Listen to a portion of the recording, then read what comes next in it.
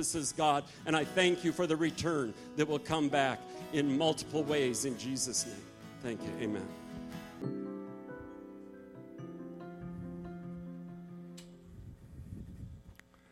Good morning. Hey, I want to just ask you, Pastor Jason's having a procedure done tomorrow on his eye. I think a lot of you know he's been having difficulty seeing out of the left eye, so they're going to do a procedure down in Des Moines tomorrow morning. So if you just would keep him in prayer, they're going to have to put a gas bubble in there, and he's going to have to kind of be face down for about 10 days. So it's kind of a, you know, I don't know if the procedure is as bad as the recovery time, but it sure seems like it to me. So just keep him in prayer tomorrow. He's going to be down in Des Moines getting that done. So hopefully after 10 days, everything will kind of be back to normal. I mean, I don't know what they'll do after that. Maybe just put the eye in backwards and it can stare at your brain. I don't know. But anyway, just keep him in prayer tomorrow. I know that they would really appreciate that. And just in the coming days after that, just so I know it's going to be kind of tough to be in that kind of a position where you have to have your head down the whole time like that for 10 days. So just keep him in your prayers and family and stuff. Up until the late 1800s, doctors and scientists believed in the term called spontaneous generation. And this was the idea that living things, specifically disease, could arise from non-living things. As long as doctors and scientists believed in spontaneous generation, that living things could arise or come into being from non-living things, they saw no purpose in considering how diseases were transmitted, how they could be prevented, or how they could be controlled. So when disease popped up in families, communities, cities, wiped out hundreds and thousands of people, it was often just assumed back then that it was without cause. It was thought of as providential. Some even considered it the will of God. There was no real investigation or study to learn how these things happened, how these diseases came into being, how they were transmitted. It was assumed because of spontaneous generation that a non-living organism could just suddenly produce as a living organism that could turn into, among other things, a disease. Now, just to show you how far we have come in terms of medical, scientific advancement, consider this. This is true. This would be a Ripley's Believe It or Not moment. In the 17th century, it was once believed that in order to produce mice, all that was necessary was to place sweaty undergarments and husk of wheat in an open-mouthed jar, then wait about 21 days, during which time it was believed that the sweat from the undergarments would penetrate the husk of wheat, changing them into mice. Mark, that's not true.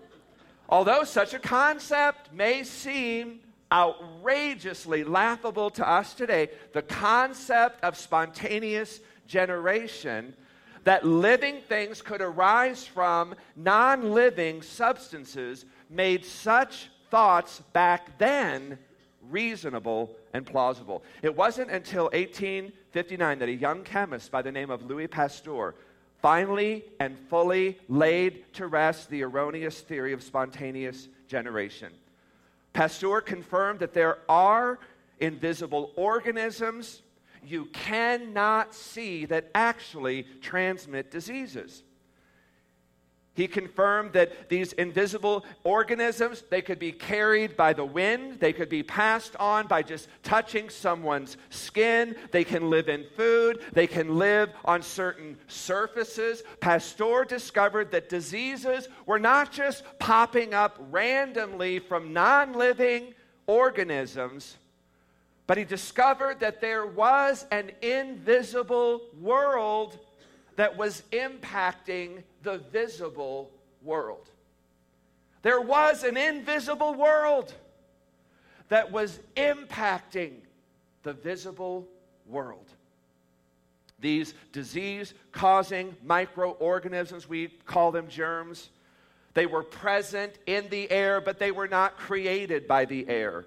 These disease-causing organisms were everywhere. You couldn't see them. This invisible world of microorganisms were indeed impacting, causing havoc in the visible world, and it carried with it the potential to destroy families, lives, communities, causing pestilence throughout the world, killing hundreds and thousands, all because of something you could not see. We're seeing that same thing with the Ebola virus right now. Louis Pasteur put forth what became known as the germ theory. The idea that invisible microorganisms could impact the seen world. Well, this little discovery kind of changed the way Pasteur and his little community of doctors and scientists viewed and approached disease. They became more aware of the need to wash their hands, of separating the sick from the healthy, and quarantining people. Again, we're seeing all of this play out with the Ebola virus. But those outside of this little community of scientists and doctors thought these people were absolutely crazy. You mean to tell me there are things we cannot see that are impacting the things we can see? You believe there are invisible things floating through the air and landing on food, on someone's skin, that can kind of be transmitted by touch, that these invisible things can impact the invisible world? That's what you're telling us? That's what you want us to believe? And Pasteur said, absolutely. As a matter of fact, today none of us would dispute the fact that invisible microscopic organisms have the power to create havoc in the world of the seen. Many people today are kind of germaphobes, and that's why so many people are so addicted to anything that is antibacterial.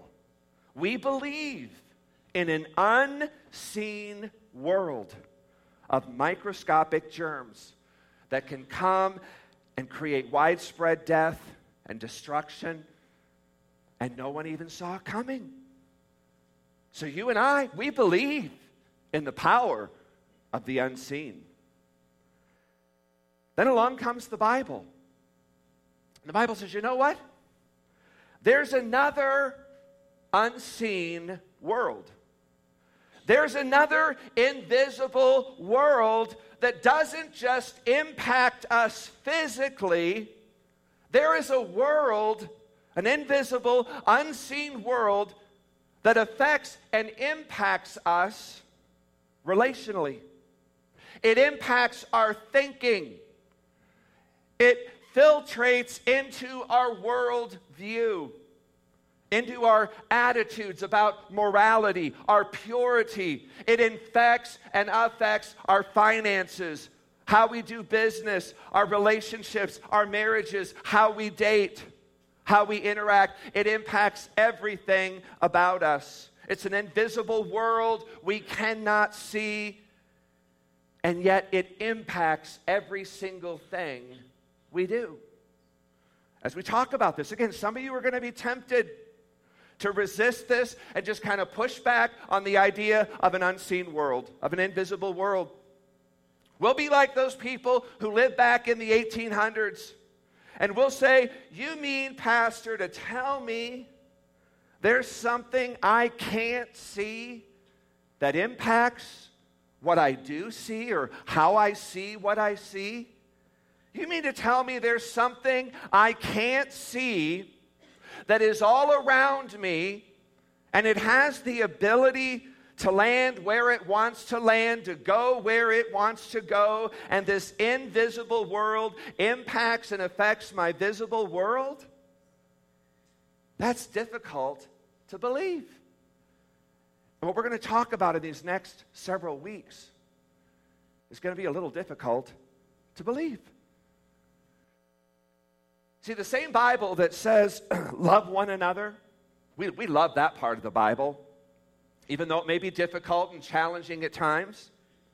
The same Bible that says, children, obey your parents. Now, we who are parents, we love that verse in the Bible?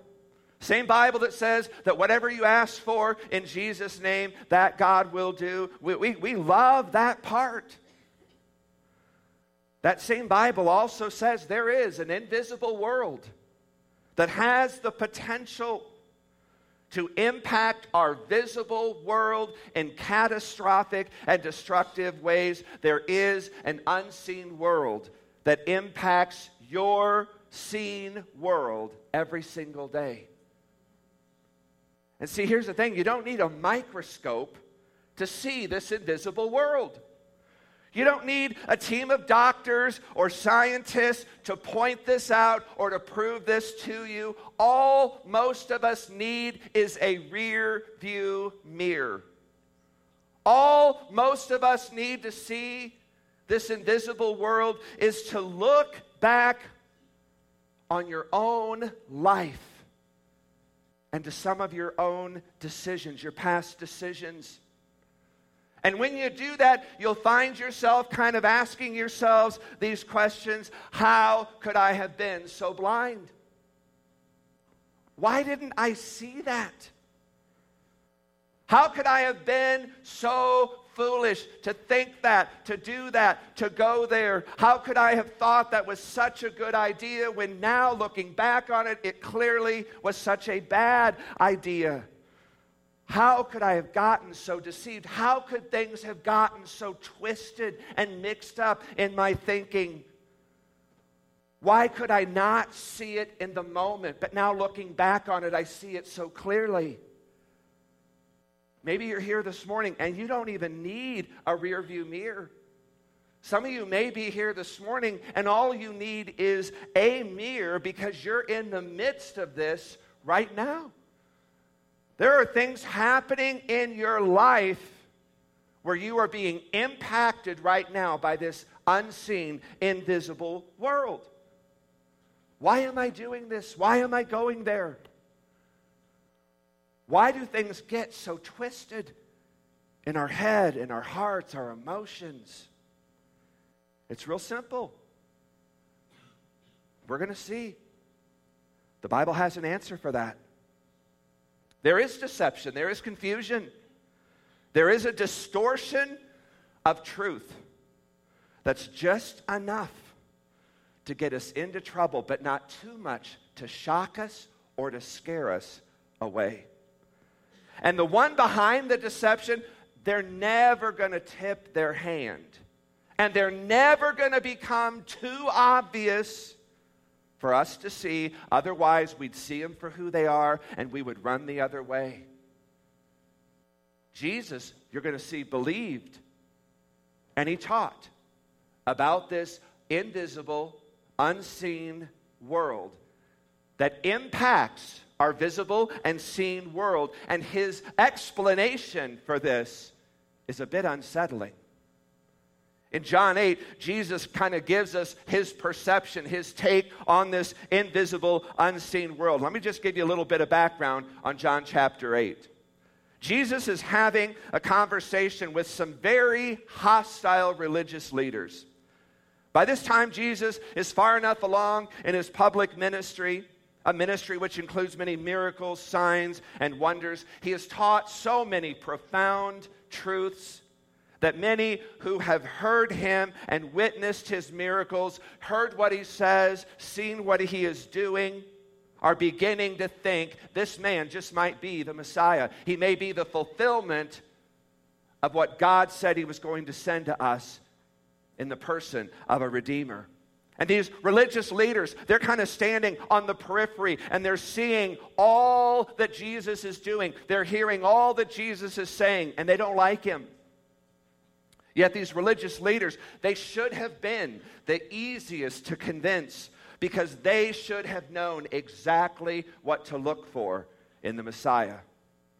And yet they see everything that Jesus is doing, they hear everything that Jesus is saying, and they are very hostile toward him. So in John 8, Jesus is having a conversation with these unsupportive, angry, hostile religious leaders. And look what Jesus says to them beginning in verse 31. And I'm going to kind of just paraphrase this. encourage you to go back and read that later. But I'm going to kind of just paraphrase the conversation. Jesus says, look, and he's speaking to these religious leaders. He said, look here. After all you've seen me do, after all you have heard me say, do you still not recognize that I have come from God? And the religious leaders respond to Jesus' comment by saying, we don't need to know. And we don't need to come to God to know, because we have Abraham as our father. We're related to Abraham. So we don't want to know. We don't care to know anything about you. If God wants to say something to us, he'll say it to us through Moses, through Abraham. We don't need you, Jesus. You're a false Messiah. You're a false prophet. We don't believe you are from God. Jesus says, look, if you really were the children of Abraham, if you were really the devout followers of Moses you claim to be, you would have recognized me, because Moses knows who I am. Abraham knows who I am. God knows who I am. He said, the problem is you religious leaders don't know who I am because you're not really followers of God.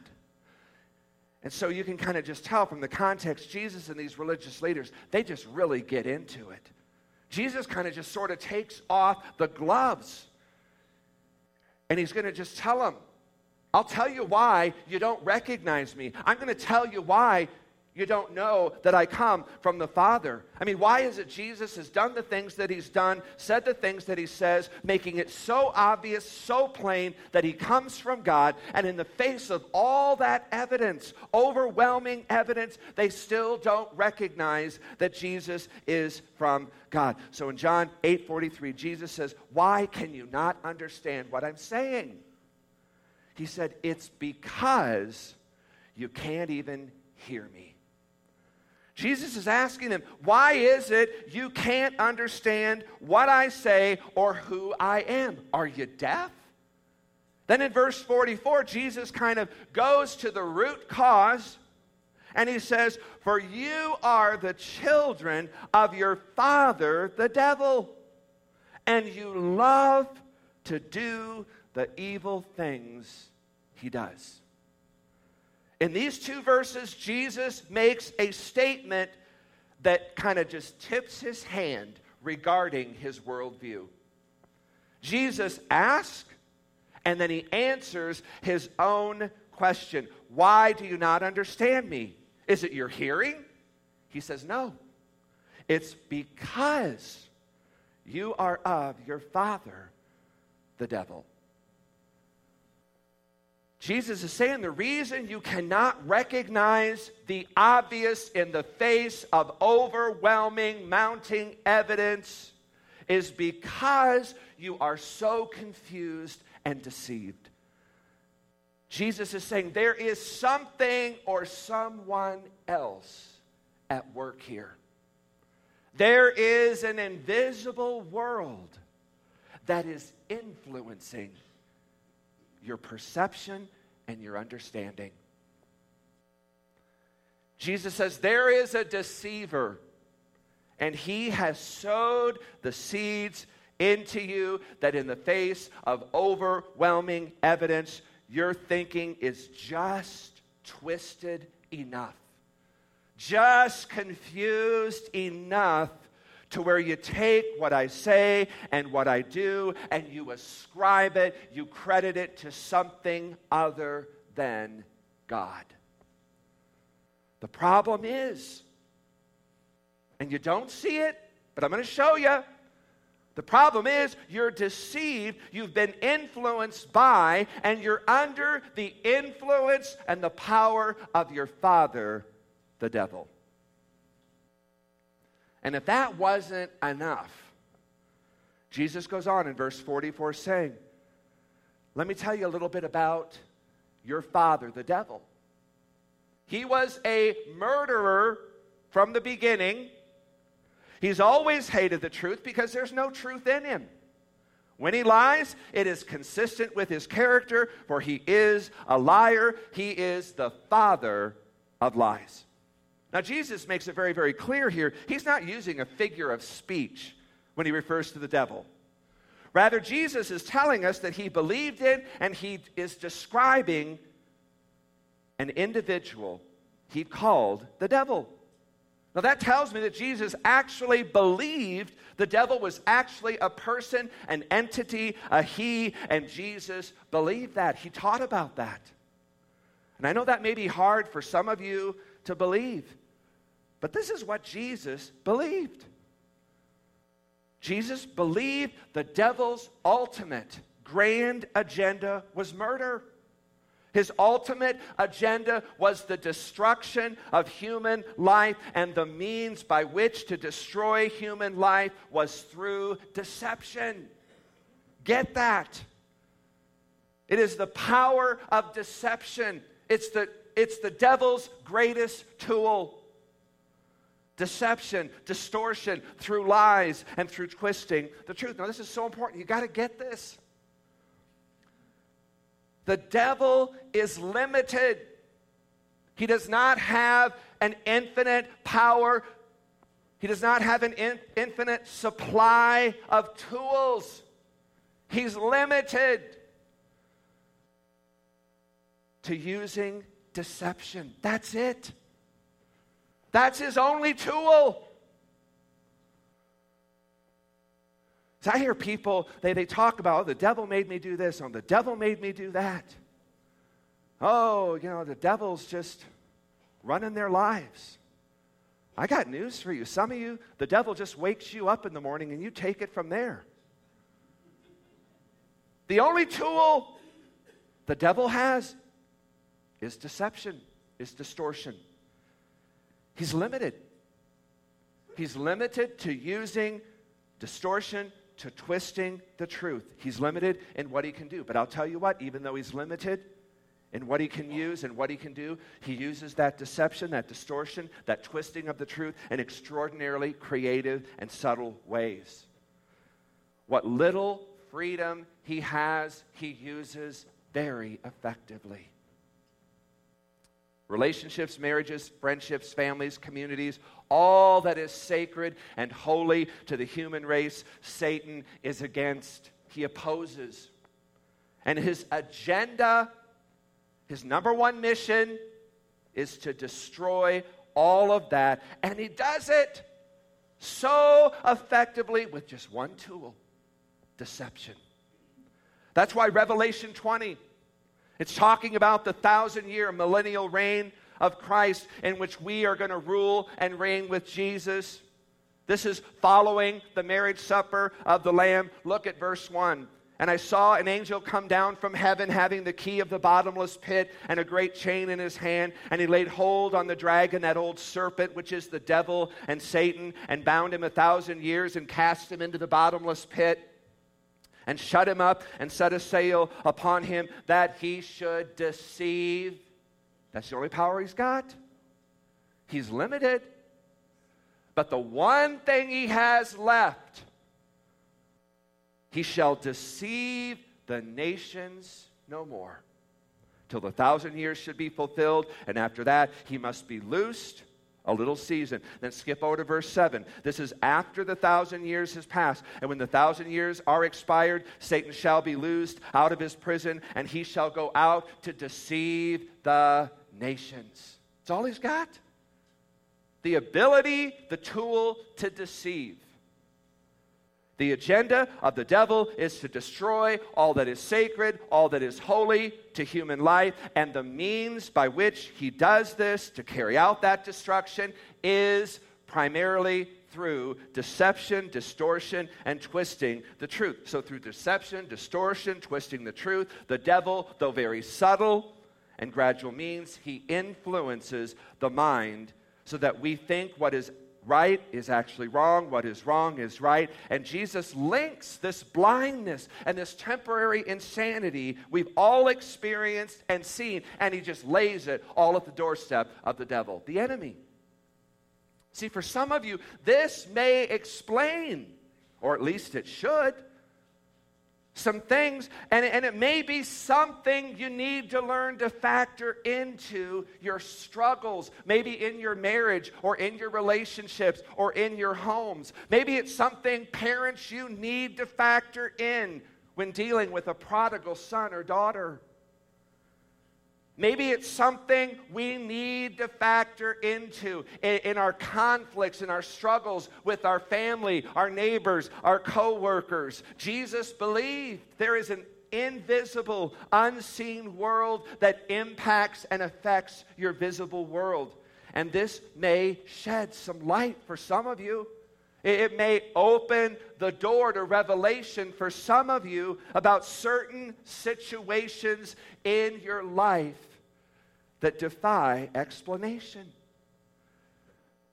Maybe there is something you and I can't see that surely impacts and influences everything you do see. Now, Jesus was not alone in this belief and understanding of this invisible, unseen world. 30 years after Jesus said what he said there in John 8, the Apostle Paul says in Ephesians 6, beginning in verse 11, he says, "Put on the whole armor of God that you may be able to stand against the schemes of the devil." You know what Paul believed? The Apostle Paul, who wrote much of the New Testament, he believed there was a devil, a personality, an entity, a he, and that he has schemes, he has plans, he has a strategy, and it's really a very simple one. It's to take what's true and twist it. To take what is evident and just distort it. To take what's true and change it just enough to where it's just not true enough to harm me. So part of the devil's scheme is to take our appetites. Again, your appetites, they're God-given. But part of the devil's plan is to take our appetite, something that is good, to take our appetite, and then he kind of twists it, and he distorts it, and he turns it into something that becomes an addiction. He takes our desires, again, which can be a great thing. They're a God-given thing. But part of the scheme and the plan of the enemy is to take our desires and then through deception, twist it to where it becomes greed. He takes something that is appealing and he twists it to where it becomes jealousy and envy. He takes self-awareness, something again that has the potential to be good and healthy, and he twists it just enough to where it becomes self-centeredness and insecurity. Part of the scheme of the enemy is to twist people's view of God. That when these things are happening in your life, and it's the devil doing it, he'll twist it just enough that you'll get mad at God. You'll blame God for what's going on in your life. And you'll run away from him instead of to him. And you'll make decisions based upon your anger, your confusion, and you'll blame God for the consequences of your decisions. But again, you got to understand, Jesus said, Paul said, the enemy has a plan. He has a scheme. And that plan is aimed at your destruction. And the means by which he is going to accomplish that is through deception. It's a system that never delivers on its promises. It is a system that turns man's hearts away from God and then blames him for the consequences. It's a system that twists and distorts. Oftentimes how that'll work in our lives is the enemy will just kind of whisper, "It's not your fault. It's not my fault. You were born that way. I was born that way. Your father was like that. My father was like that. You've tried, but you just can't change. I've tried, but I just can't change." And so, through deception, he just twists, puts the thought, the ideas, the comments in our minds, and then we kind of just spill them out as if they're our own. Apostle Paul continues on in verse 12. He says, "We wrestle not against flesh and blood, but against principalities, against powers, against the rulers of the darkness of this high world, against spiritual wickedness in high places." You know what Paul's saying? Our problem is not really each other. Our problem is a common enemy. Our enemy, the devil, wants us to view one another as the enemy. It's her fault. It's your fault. She's the enemy. You're the enemy. And we lose sight of the enemy. And when that happens, we're just going to misdirect our attacks. It's not just your spouse that's the problem. Oh, but Pastor, you don't know my spouse. It's not just your children that's the problem. Oh, Pastor, you don't know my kids. It's not just your boss or coworker that's the problem. Jason's saying, oh, you don't know Pastor Jeff. What Paul would say to us, remember to factor into whatever you're struggling with. It's not just what we see, but factor into, be aware of, there is an invisible, unseen world that is impacting your visible and seen world. There's a spiritual component to all of these struggles that you're going through. We're dealing with the father of lies. Now, all that may sound like just a bunch of science fiction, hokey pokey nonsense to some of you, and I'm wired to agree. It's part of our fallen nature. It may be the reason some of you struggle with Christianity. It may be the reason some distance themselves from the church. But isn't it true? I mean, think about this.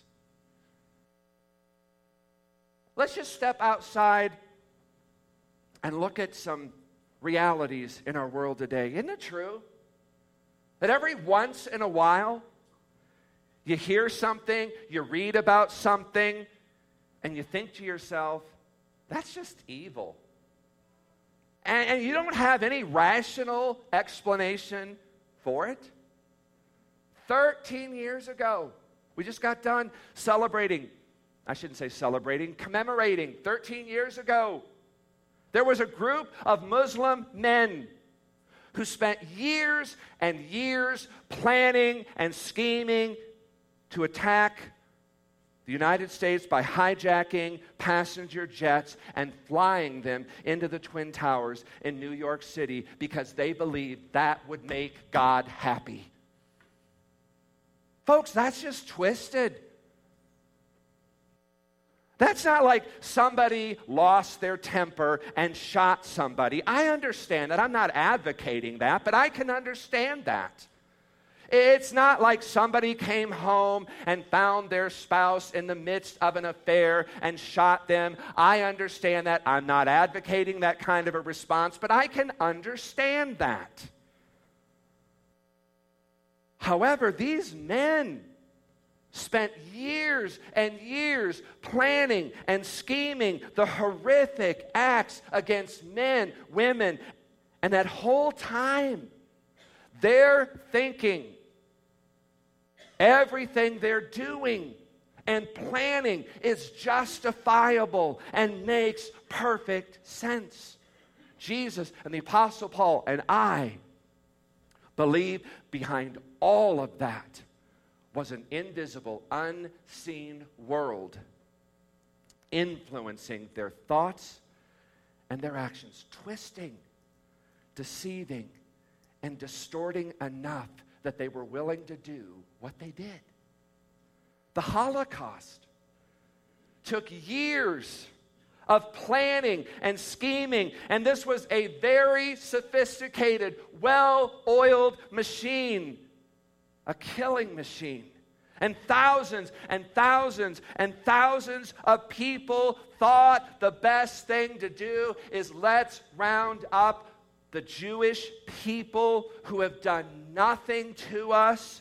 Let's steal everything they own and then systematically kill them. And let's kill as many of them as we possibly can because this will help us accomplish something good.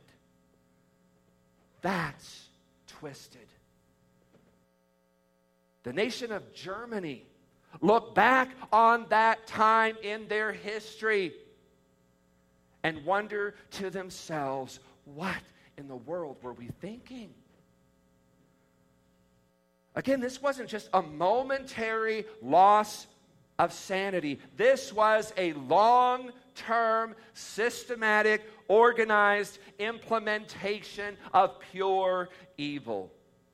Jesus and Paul understood and believed that behind the Holocaust was an unseen, invisible world impacting and affecting the seen world. The recent beheadings of American journalists by Islamic terrorists. Let's just kill men, women, and children who practice a different religion from ours, and let's put their heads on stakes. Let's just drive out all of the Christians who will not convert to our religion. Why? Because this is going to help us accomplish our purposes. What purposes? What purposes could be worth this? Again, this isn't, I just lost my temper. This is a systematic annihilation of thousands and thousands and thousands of people, but yet, to a select certain group, the aggressors in all of this, to them, this all makes perfect sense, and it seems the right thing to do. Child pornography, child prostitution, Mexican drug cartels, slavery, all of this ends up in the destruction of human life. How does anyone get this deceived, this confused, this twisted?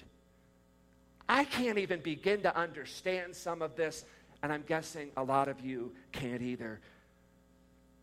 And I don't know about you, but that's when I kind of fall back on my fundamental belief that Jesus really was sent from God. Whether I can explain or understand all of this, I'll lean into His explanation of the world around me, what is happening, rather than just relying on my own understanding. Over 2,000 years ago, Jesus and the Apostle Paul, they kind of pulled back the curtain and they revealed the true culprit behind it all.